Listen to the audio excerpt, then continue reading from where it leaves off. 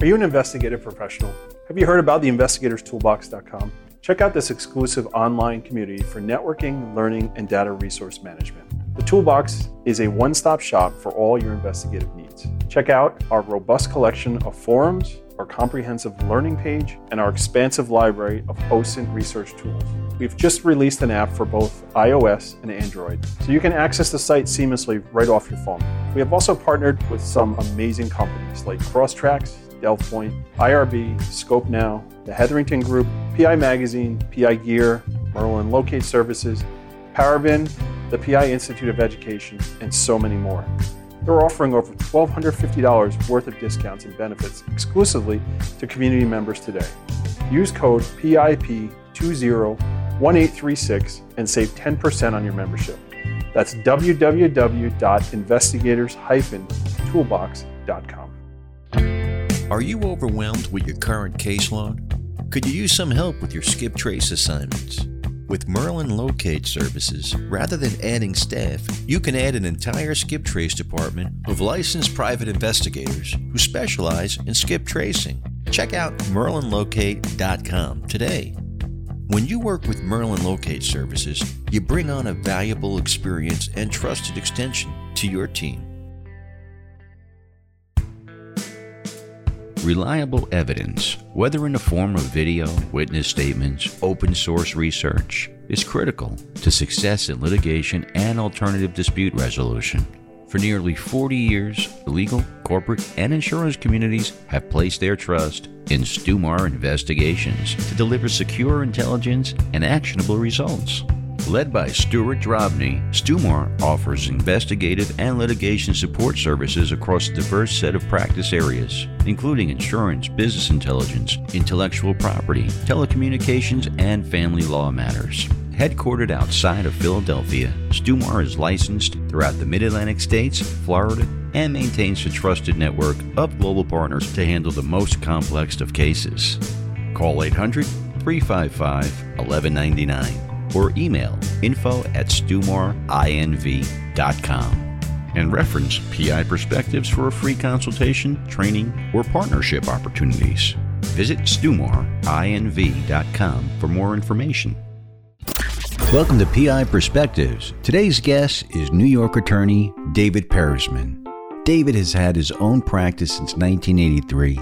And he offers some great insight on what investigators need to look for when working on a construction site accident. Be prepared to take notes and make sure you check the show notes for labor law explanations. So please welcome David Peresman and your host, private investigator Matt Spera. And welcome everybody to this week's episode of PI Perspectives. This is Matt Spera, your host. Today we are in New York, and I want to welcome David Peresman to the program. David, how are you? I'm great. How are you? I'm doing great, man. It's an honor, really. You have had such a storied career, and you're very well respected in the industry on plaintiff personal injuries. So this kind of a big get for me. So I really appreciate you taking the time to come on and talk with me. My pleasure. So plaintiff personal injury, that's what we're talking about here today. We're going to focus a little bit later on construction accidents and understanding the labor law. So as an investigator who's doing that kind of work, really understanding what needs to be in the work that we're getting you. So let's talk a little bit about your firm. You've been practicing on your own with your own practice since 1983. So how have you seen things change over that time? Well, the time that you're asking about it is during COVID. Obviously, the change recently is monumental. We have realized that we can do many things remotely that we didn't think we could do before, and effectively. Right. I hold mediations remotely. I just did a very important deposition 2 days ago of a couple of witnesses in a very serious labor law case, also by Zoom. And I'll be honest, it worked quite well. Yeah. Obviously, we can't try cases by Zoom, so that makes a difference. How have things changed?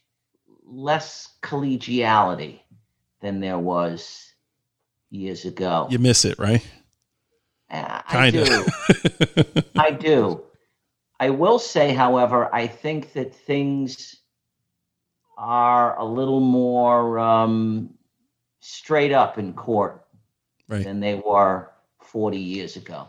What has been your experience in dealing with judges? And I've had a little bit during COVID, just seeing just a different attitude across the board from everybody, where it used to be like everything was so staunch and how you did things proper. Now it's just like, whatever, we got air in our lungs, we're breathing, right? I don't know if COVID changed how they respond, and judges vary. Some judges are very, formal. You sit in their courtroom, you have to wait an hour or two before your case gets called. Right. And if you take out a newspaper, you violate their rules. They don't like that. God forbid a phone goes off, you're in trouble. And there are other judges who are much more laissez-faire, shall we say. Right. I prefer something in the middle. Right. So one of the challenges that I'm having here in New York as an investigator is obviously getting around, right? So during the lockdown, we were deemed essential services. We had our lobbyist really push for that and clarify that. So we were able to get out and go around and work and do everything. So now that things are starting to open up, people are still in the hospital, right? And I'm still getting calls from law firms like, hey, I need you to go to the hospital and meet with people. And it creates such a problem for me because, I don't want to endanger my people that work for me. Not all of them, they have their shots, but they're still not thrilled about going into a hospital environment. And then also dealing with the administrative on hospital, because what happens is a firm like yourself will talk to somebody and the person they're talking to and saying, yes, you can come visit. Well, that's not really true. If you're a direct family member, you can. But an attorney, you need to really talk to the charge nurse and really understand the policy of the hospital.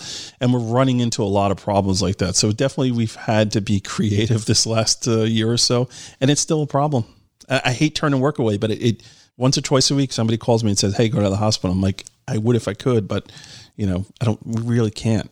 And I hope that changes soon. It's also somewhat harder because you don't present the same business card that I would present, for example. Obviously, right. I can go in there. I am an attorney. Right. I got a little more gray hair on my head than you do. I'm catching up.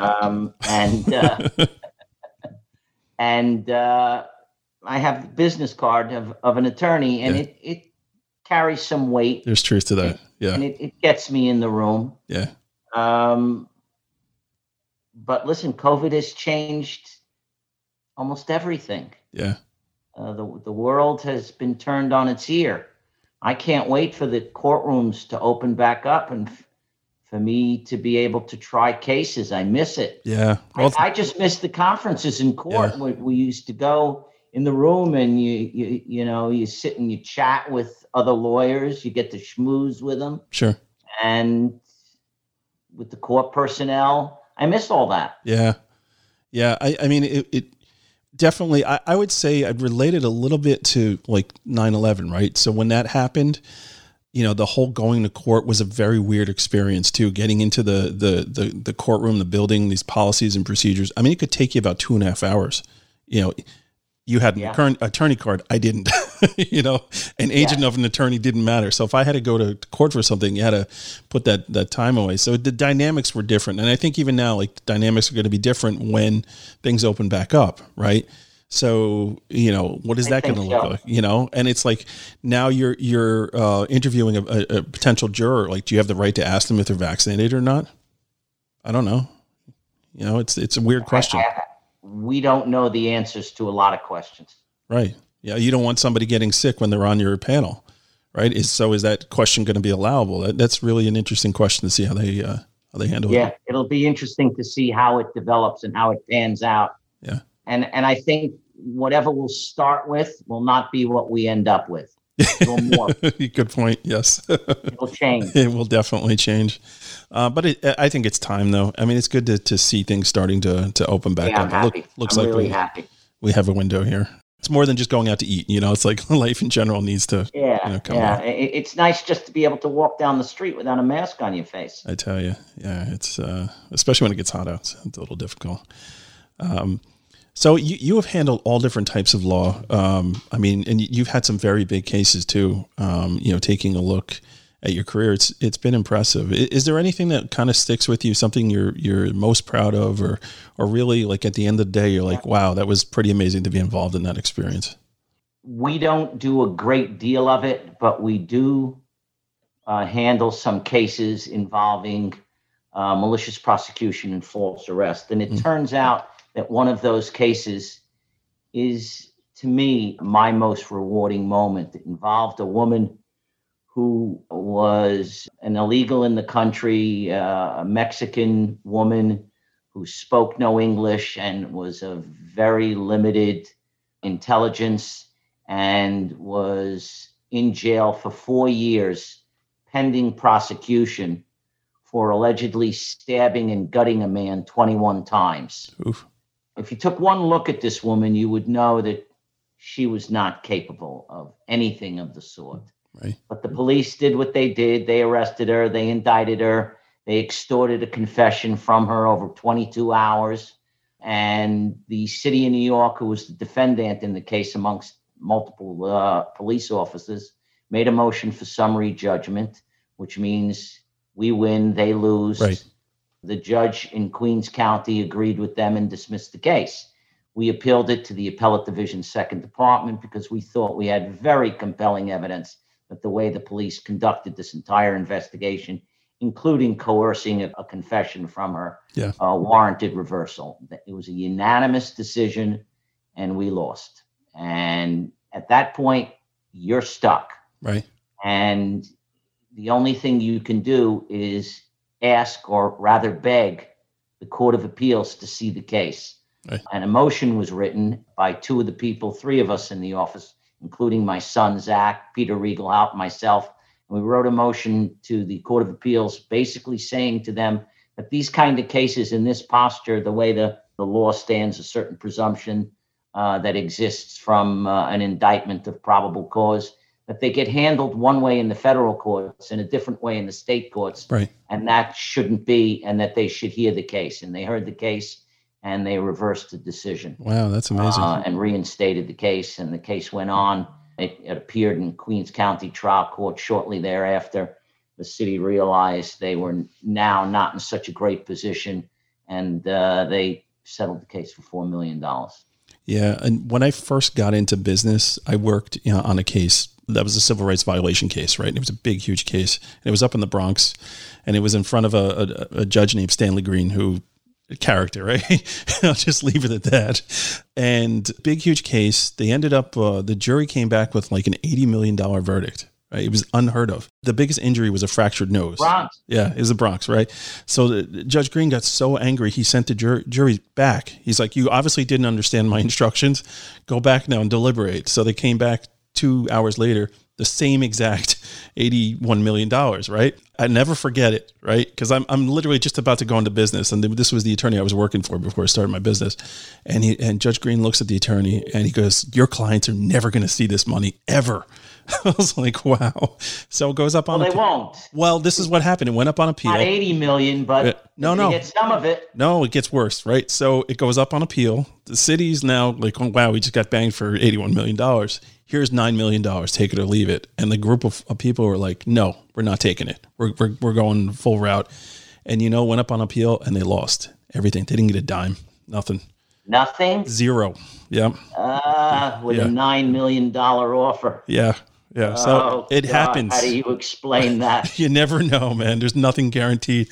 I've seen somebody trip over a rat and get $120,000. I mean, this industry it's interesting. It certainly is interesting. Yeah. I'd like to think that more times than not, the results that come out are just. Yeah. Yeah. And I'm curious how that whole civil rights, violations and stuff like that in today's environment over the past 2 years would be very different than it was, let's say, 10 years ago, right? Oh, it is different because now the prosecutors have departments that go over. They look for people who have been convicted, who should be exonerated. Right. It's more transparent than it used to be. And in fact, the decision in our case, the Torres case, changed some of the rules about how you view these cases. Yeah. It changed the question about the presumption of probable cause, which is what you need in order to hold the plaintiff's feet to the fire in one of those cases.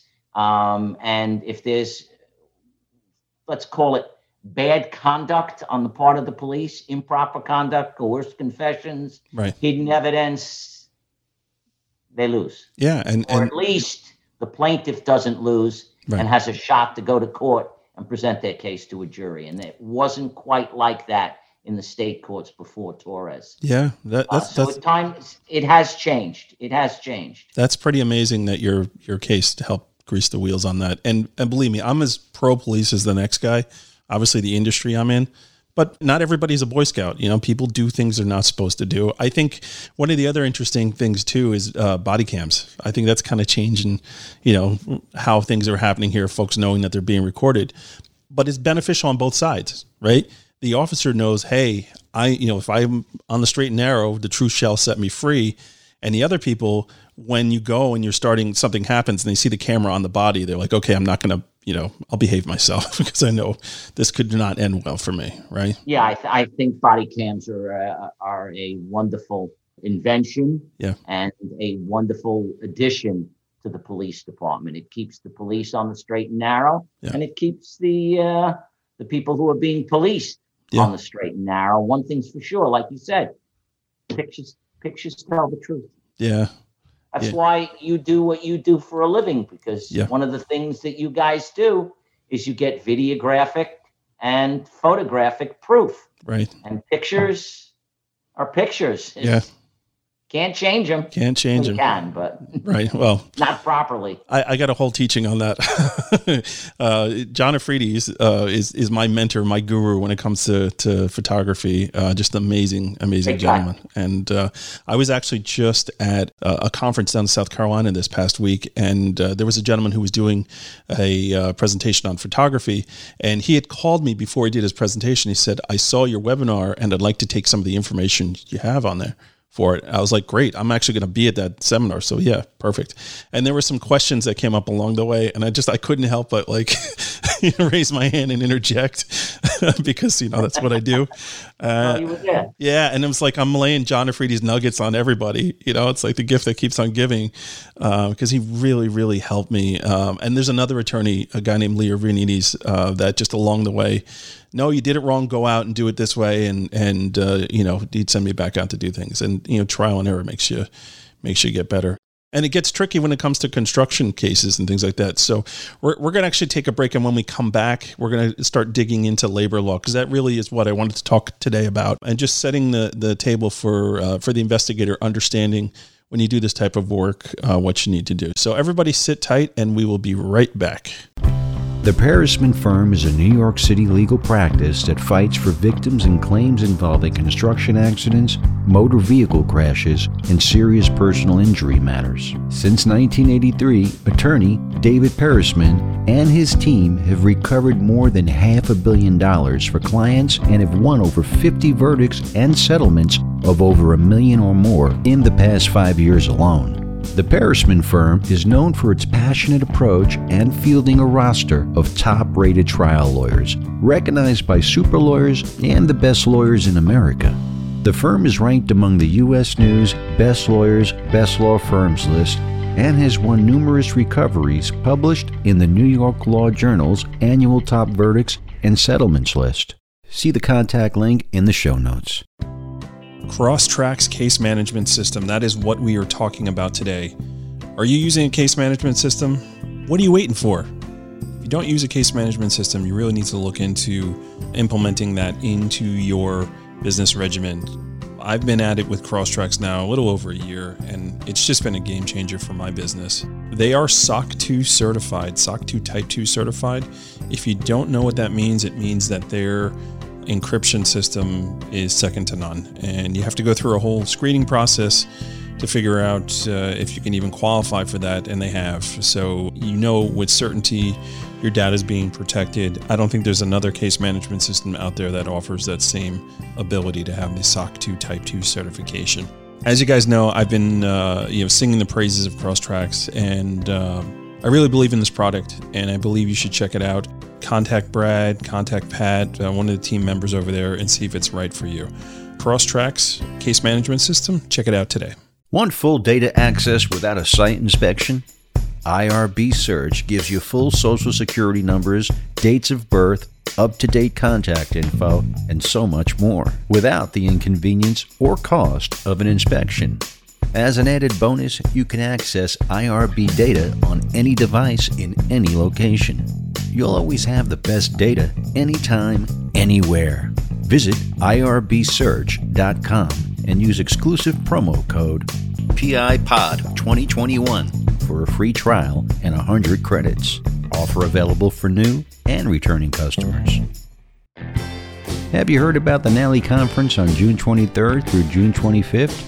NALI heads to San Antonio, Texas for the premier live conference event of the year. You don't want to miss this great opportunity. Visit NALI.com to learn more.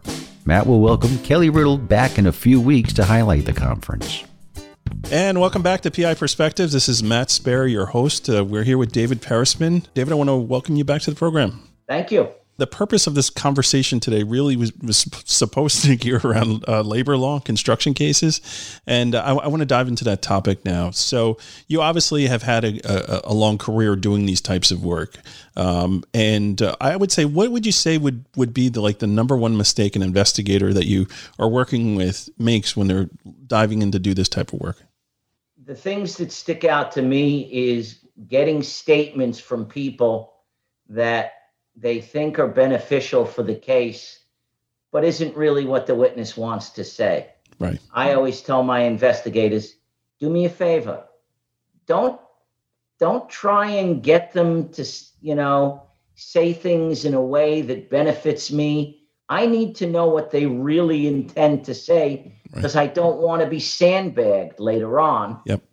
And the other thing that sticks out to me the most is in these labor law cases, the law is nuanced, and you have to know what it is that the plaintiff needs to establish to win their 240, 241-6 or labor law 200 case, so that you can weave and bob with what the witness says. And they may say this, and you say, and then you'll turn around and say, okay, but what about that? And they may say something else, and it'll be enough. Right. The classic example I give is if you have a case where a worker falls from a ladder. The ladder wobbles, it falls, the ladder falls, they fall. That is a case that, absent unusual circumstances, the plaintiff should win summary judgment on motion. That is not a case that will go to trial likely on liability, maybe on damages, but not on liability. Right. And really all the investigator needs to establish, it's nice if the ladder was broken, it's nice if the ladder was old, it's nice if the ladder was wobbly. All those things are nice, but all they have to prove is that it was unbraced, unsecured, and that it wobbled and they fell. And many times they go up to a witness and they'll say, well, did you see the accident? And they'll say no. Yeah. But there's more questions to be asked after that. Sure. Did you hear the accident? And they may say, I did. And what'd you hear? I heard a bang and a thud. Well, what did it sound like to you? It sounded like something, like somebody hit the ground, and then like maybe a ladder hit the ground, something wood or something metal hit the ground. Right. And did you look, and did you go over? And yes. And what did you see? I saw the plaintiff on the ground, and they were next to the ladder. Was there anyone else nearby? No. Did it appear to you that there had been anyone else nearby who was holding or bracing and securing the ladders? No. Was there anything around the ladder that it was braced and secured with? No. Case over. Yeah, there you go. Yeah, and that's the thing, and you do get that a lot, right? So when you're talking to people, usually, depending on the type of work they're doing, there could be teams of people doing work, but it could be guys solo doing whatever, and the coworker maybe is in the other room. And it's like they first become alerted of the incident after it happened, but that, hey, lay the foundation for me of what you saw when you went over there. So important. I think what the points that you're making, really, really important. So let's talk about the nuances a little bit, the different labor laws, because this is New York. So, if you're an investigator from another state, do your due diligence and understand what the labor laws are in your particular state, but we're focusing on New York here. So when you say labor law 200, 240, and 241, break that down for me, for somebody who really wouldn't understand what that means. Labor Law 200 is really what we call a codification of general rule, general negligence, requiring employers to provide a safe place to work.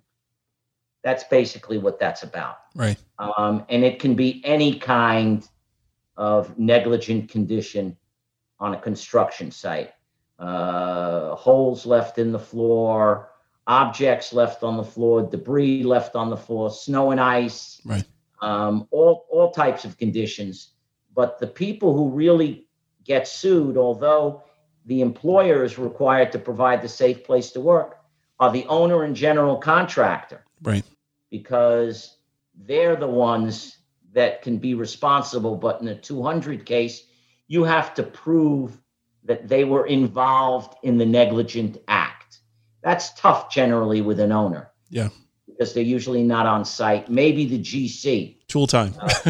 Toolbox meetings. That's what does it for you. Exactly. 241.6 is different. 241.6 together with 240 are both vicarious liability statutes, in essence. In other words, if the employer failed to provide a safe place to work, it doesn't matter whether the owner and the general contractor were involved in that. Mm-hmm. You're an owner, you're a general contractor, that's your subcontractor who the employee was an employee of. You're responsible for the failure to provide the safe place to work. Now, on 241.6, it can be all sorts of different types of negligence and failures, similar to 200, except the only difference is in 200, there are no boundaries. It can be almost anything. Right. In 241.6, it has to meet one of the regulations in the NYCRR, the New York Code of Rules and Regulations, and that's a 1972 or 1976 set of regulations. Right. If it doesn't fit into one of those regulations, you do not have a 241.6 case. Right. But the regulations are pretty expansive and they cover a lot of things. And when an investigator goes to an accident that's not necessarily a height-related accident, which is 240, as I'll tell you in a moment, mm-hmm. They should speak to the attorney and ask them, what regulations are you thinking I'm going to be looking for here? Yeah. And get a copy of those regulations and read them. Yep. And see what it is you need to prove, because they can be pretty narrow and focused. And you need to prove it within those regulations. As I said, no regulation, no 241.6. Yep. You may have a 200, but not a 241.6. But under 200, you need to prove that the GC supervised and controlled that particular act, whereas on 241.6, you do not need to prove it. The owner and GC are vicariously responsible for the acts of other people who are underneath them. Right. And then there's 240, which is the big dog. 240 is the gravity-related section, and that is falling objects, falling workers, and things similar to falling objects and falling workers, because if something happens as a result of gravity, it's not necessarily a worker who falls or an object that falls. But for example, there's a well-known case called Runner, where they were lowering a reel of wire, a big reel, down a staircase. It was a short staircase, 4, 5, 6 stairs. And they were using a pole at the top of the staircase that they wrapped a rope around, and they were pulling on it to hold it, to keep it from going wildly down the stairs. Well, they couldn't. It went down the stairs, and the worker got pulled into the pole and injured their hand. Mm. That was 240, because the reason the roll went down the stairs, the reel rather went down the stairs, was due to gravity. Yeah. And although the worker wasn't a falling worker and it wasn't a falling object, that's 240 also. So I had something similar. I had an elevator case where the counterweight, I guess they malfunctioned in some way, and there was some line that was connected to the elevator. And as the counterweight fell and it started to go down the hole there, the rope wrapped itself around the guy's leg and actually pulled him up and he hit the top of the elevator. That's 240. Yeah. Yeah, very interesting stuff. That's 240. So 240 is a pretty expansive statute. Right. And again, one of the things I think an investigator should do before they go to a site and they're going to investigate an accident, understand it may be 240, it may be 241.6, it may be 200, it may be all of them. Right. Investigate the various aspects and speak to the attorney and get the attorney to lay out, what are you looking for? Yeah. What do you need from me so I know what I should look for? What kind of photographs, videos, statements? Right. What kind of evidence are you looking for? What kind of documents are you looking for? Yeah, just setting you up for a win. Really understanding it. I definitely have a bunch of clients I work with where I do have that relationship. I gotta say, it's great. It makes me feel good too, because it makes them like they trust me to understand, to know what they're looking for. Well, they should. Yeah, it's good stuff. They should. I've had circumstances where I've told an investigator, particularly ones when they were newer to me, when you get to the scene and you meet the witness, pick up your cell phone and get me on the phone with them. Yep. And let me have a conversation with them, with you. And because I'm going to be able to weave and bob my way through the labor law a little more easily than somebody else will. And I'll help direct them and then say, okay, now we got what we need. Yeah. Now sit down, write it up. And in labor law cases, my suggestion is, you don't just get a statement, you get an affidavit. Oh, everything. I mean, I do it on all personal injury cases, sworn to before me. I've read the statement under the penalty of perjury. Have to have that under the penalty of perjury within your affidavit, and now it's a sworn statement. If you don't do that, you've pretty much just guaranteed that guy that he's getting subpoenaed. I mean, he's probably going to get subpoenaed anyway, but you want to talk about motion for summary judgment. If you don't have that affidavit, you're not getting there, right? Right. Statement is not admissible. Yeah. You might be able to admit a statement in opposition to a motion for summary judgment if they offer testimony of that witness and you have a statement where they said something different. Right. In opposition, yes, but to make a summary judgment motion as affirmative evidence, you need an affidavit. Have you ever sworn to before me under penalties of perjury, notarized at the bottom. Yep. So have you ever come across a situation where you've had that phone conversation and now you're deposing or doing, calling them in to testify, and the whole question about have we ever met or talked before? Because I know that's an angle some of the adversaries bring upon, right? It just happened the other day. There was a focus by the attorneys because they didn't like what the witness had to say on meeting. Did you meet with me? Did you meet with the plaintiff? And it happened that this particular witness happened to have run into the plaintiff on the street. Right. They spent a half an hour on that. But yes, and the answer to the question is yes. It's uncomfortable when they go, have you met with the attorney? How many times did you talk? Did you discuss the case? And the worst thing that a witness can say is no. Now, if they haven't, great. Right. But if they have, don't lie. It's a problem. Don't lie. Yes, I met. Did we discuss the case? Of course. Did the attorney tell you what to say? Yeah, he told me to tell the truth. Right. And it's. I think it's. It's he asked me a ton of questions. I gave him a ton of answers, and every answer I gave him, he asked me another question, and it went back and forth like that till we had gone over everything, and then he said, "Good, thank you, and I appreciate it. Happy days." Right. I think it's much easier when you're deposing that person to put it out there, right? Rather than the other side bring it up, right? You're lessening the blow essentially, and you're controlling the narrative. So it's important. And it also prevents them, when the other side says it, from having that instinct that they need to lie about it. Yeah. It's so hard, and I got to say, one of the bigger problems I come across when doing this type of work too is convincing the person, that they want to get involved, because it is such a small industry and they're afraid, like, I'm going to get blacklisted, like I can tell you everything you need to know on your case, but I'm worried that, I'll get thrown out of my union or, I'll never get hired anywhere to do anything. And how do you answer that? It's like, I don't know the future. It's a very difficult situation. And in that case I mentioned to you the other day, there were two gentlemen who testified, both of whom were in very similar physical positions to observe what had happened. And the first one miraculously saw nothing. Right.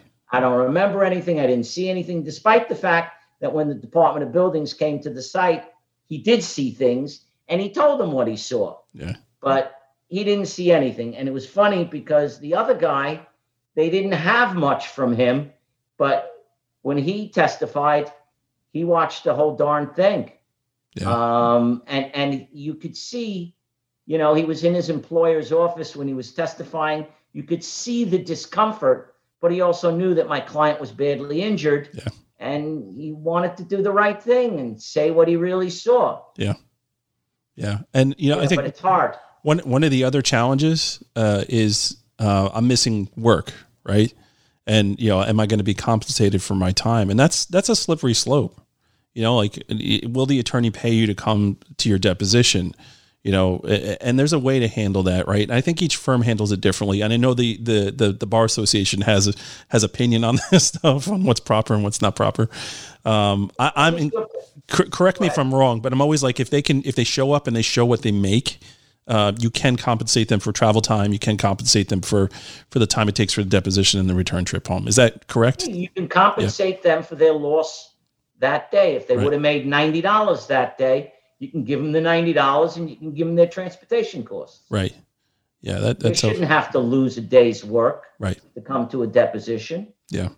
That's one of the big challenges. And interestingly enough, now that we've got this virtual life that we're all doing, we all understand Zoom and having depositions on Zoom. It's been my experience, what I'm seeing so far, it's a lot easier to get these guys to commit, I just got to turn on my computer and, my 2 hours instead of taking like half a day to go, travel and go down and do whatever. So I think it's greasing the wheels a little bit. Absolutely. Yeah. Absolutely. And getting them scheduled is easier because people are home. Yeah. And when you have multiple attorneys involved, I'm home. Well, yeah, I got 2 hours that day. I can sit down at a computer for 2 hours. Right. That's a whole different, it's a horse of a different color when you got to get up, put on a suit and tie, and you got to go into some place in another borough in the city. And it's a whole process. Yeah, it's great. I think it's here to stay. Anyways, it's great. Yeah, I think there's going to always be some sort of hybrid thing going on here. We've kind of proved that we can handle that technology, and I think it'll move cases, which is really great. That you can get these things out of the way and do what you need to do. I think it's great. Yeah. Are you able to do certain things with Zoom, with interviewing witnesses and stuff? Yeah. So we are able to take notarized statements if the person is in New York State. So they basically have to prove they're in the state at the time that we're interviewing them. Because that was a big deal during COVID too. So the governor, I think it was 202.7 was the executive order. They keep extending it. I got to actually take a look and see if it's still extended. Because last I checked, mid-May is when it was extended to. So yeah, I gotta go double check. And that's been a blessing and curse for my business, right? So the blessing is, hey, I'm able to actually do work during COVID and make money and whatever. The curse of it is, so is the attorney who would hire me, and he's not doing much these days. So instead of hiring the investigator to take that statement, or maybe I'll just have somebody from my office do it, right? Which is not, in my opinion, is not the way to do things. It can hurt you later on, but some of them have been doing it. Sometimes an attorney can scare off a witness. True. Yep. And in many circumstances, the investigators are more skilled at talking to witnesses, talking to people, getting them to feel comfortable with them and give them information. When it's a lawyer, it's a patience thing too. Like you got tons of other stuff to do. If I can really hone in and focus on what I need to do, you just get a better product. And the worst thing you can do is send, George from your mailroom to go and do something or take photos and all that, because it's just falling under the scope too of this is an employee of mine, and it just creates problems.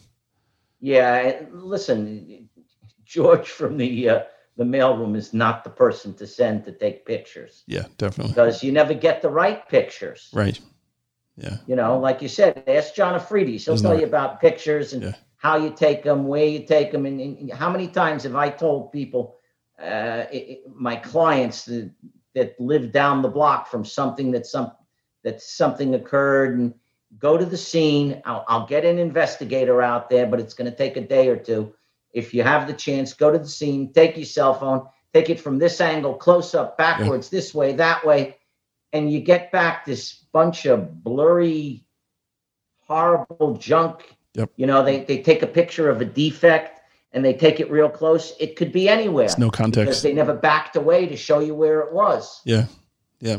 So that's why we need people like you. Yeah, I appreciate that, man. So one of the questions that during the conference that came up that I had to raise my hand and say something is somebody had asked a question about, do I take a picture of the ruler?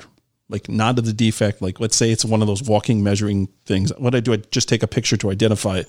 And I'm like, don't do that because you've now invited the attorney to tell you to bring that with you when you go get called to court, and it just creates so much nonsense. Like just buy a Lufkin ruler. Everybody knows what a Lufkin ruler is. Have it available if you need it and use that, right? No one's really going to nitpick like that.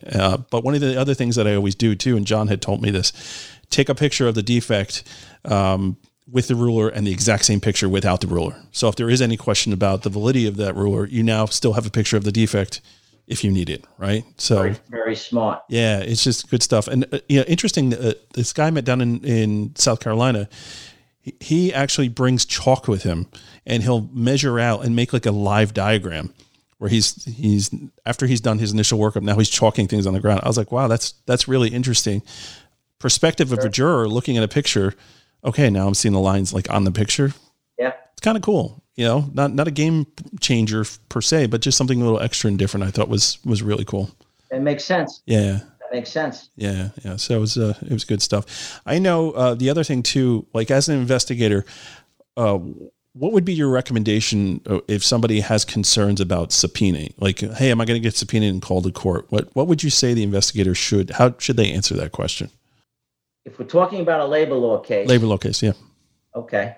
The answer is, if we can get clear and specific enough in this affidavit, and there's nobody who can say anything different than this affidavit, you may not have to ever get subpoenaed to court on this case. Yeah.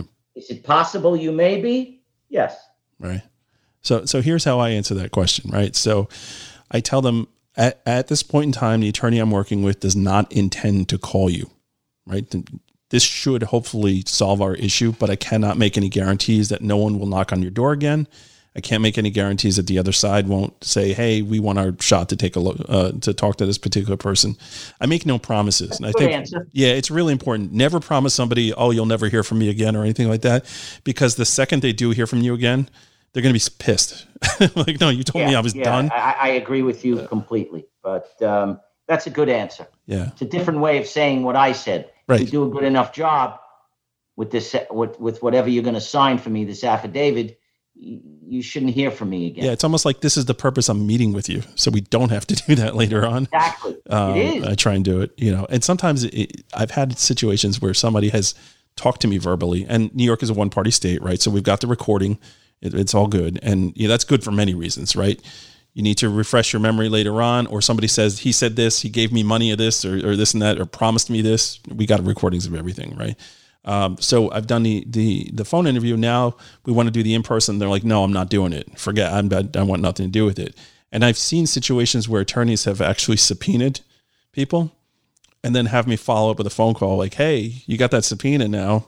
I told you it was coming, and or I told you it was a possibility it could come, right? You never want to threaten them with it.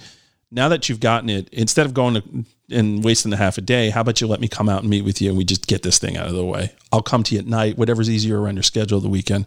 That tends to work a lot too. That makes sense. A lot less resistant. But you never want to tell somebody, oh, you're going to get subpoenaed. You definitely don't want to do that because duress, right? You don't want to create that, No, you don't want to threaten. Like I had to sign this or else, like, no, we definitely don't want to do that. So yeah, it's a real animal, interesting thing to do. So I would say, and we're going to wind things down here. I would say, like, if you intend on doing this type of work, you really want to understand what you need to do and what you need to get you as the attorney, what you need, right? So I think this whole idea of reviewing the what the laws are before you go and having that conversation with the attorney, that's gold right there. And if people's heads are spinning right now, I actually have the labor laws. They're going to be in the show notes, so I'll throw that up there. If you're in New York, you can obviously review all that stuff. If you're in your own state again, do some homework, figure it out, and get your clients what they need. Any parting advice for investigators here, Dave, on doing statement work? Never give up. Right. Tenacity. That's a good one. Never give up. Yeah. There's times a witness is going to try and evade you and make it difficult, or they just don't want to be bothered. Don't give up. Yeah. Keep working them. Try different methods, and you'll get there, and you'll get what you need. Definitely. How do folks get a hold of you if they have any questions? Nowadays on my cell phone, but usually my office number is 212-977-7033. Perfect. Also, we have a vanity number, 718 workers. Awesome. Which is easier to remember. Yeah, and we'll throw all that stuff in the show notes too. So you can find me on my website, Peresman, PERECMAN, Peresman.com. Right. Easy. There's a whole chat system in there, and you can just send a message my way. It'll come to me. If you want me specifically, you can ask for me specifically, and usually I'll get back to you within a matter of hours. Awesome. So, David, I really appreciate this. I mean, it means the world that folks like you guys take the time to educate your vendors essentially on what you need to do on this stuff. So, well, I'm honored that you asked me. I appreciate the opportunity, and maybe we can do it again sometime. Definitely. I'm sure there are tons of subjects we can talk about. Car accident case is a whole nother animal. So yeah, that's a whole other animal. Yeah. Right. Yeah. All right. So thank you everybody for tuning in, and we'll catch you guys next week on the next show. Thank you, Matthew. Okay, is your head spinning yet like mine is? That was a lot of information, and we thank David for taking the time to really dig into this topic. Now make sure you check out the show notes for the descriptions of the labor laws in New York State. Not from New York? Well, make sure you do some research, and remember, it's okay to ask your attorney-client for an explanation of what they need on their statements. And we also want to thank Crosstracks, the Peresman firm, Merlin Locate, IRB, and Stewmore Investigations for sponsoring the show.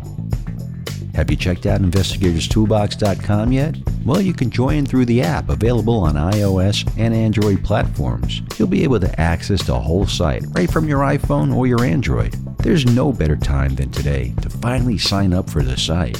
And for 49 cents a day, you can take advantage of some great networking, training, and data resource management. So use code PIP201836 to save an extra $20.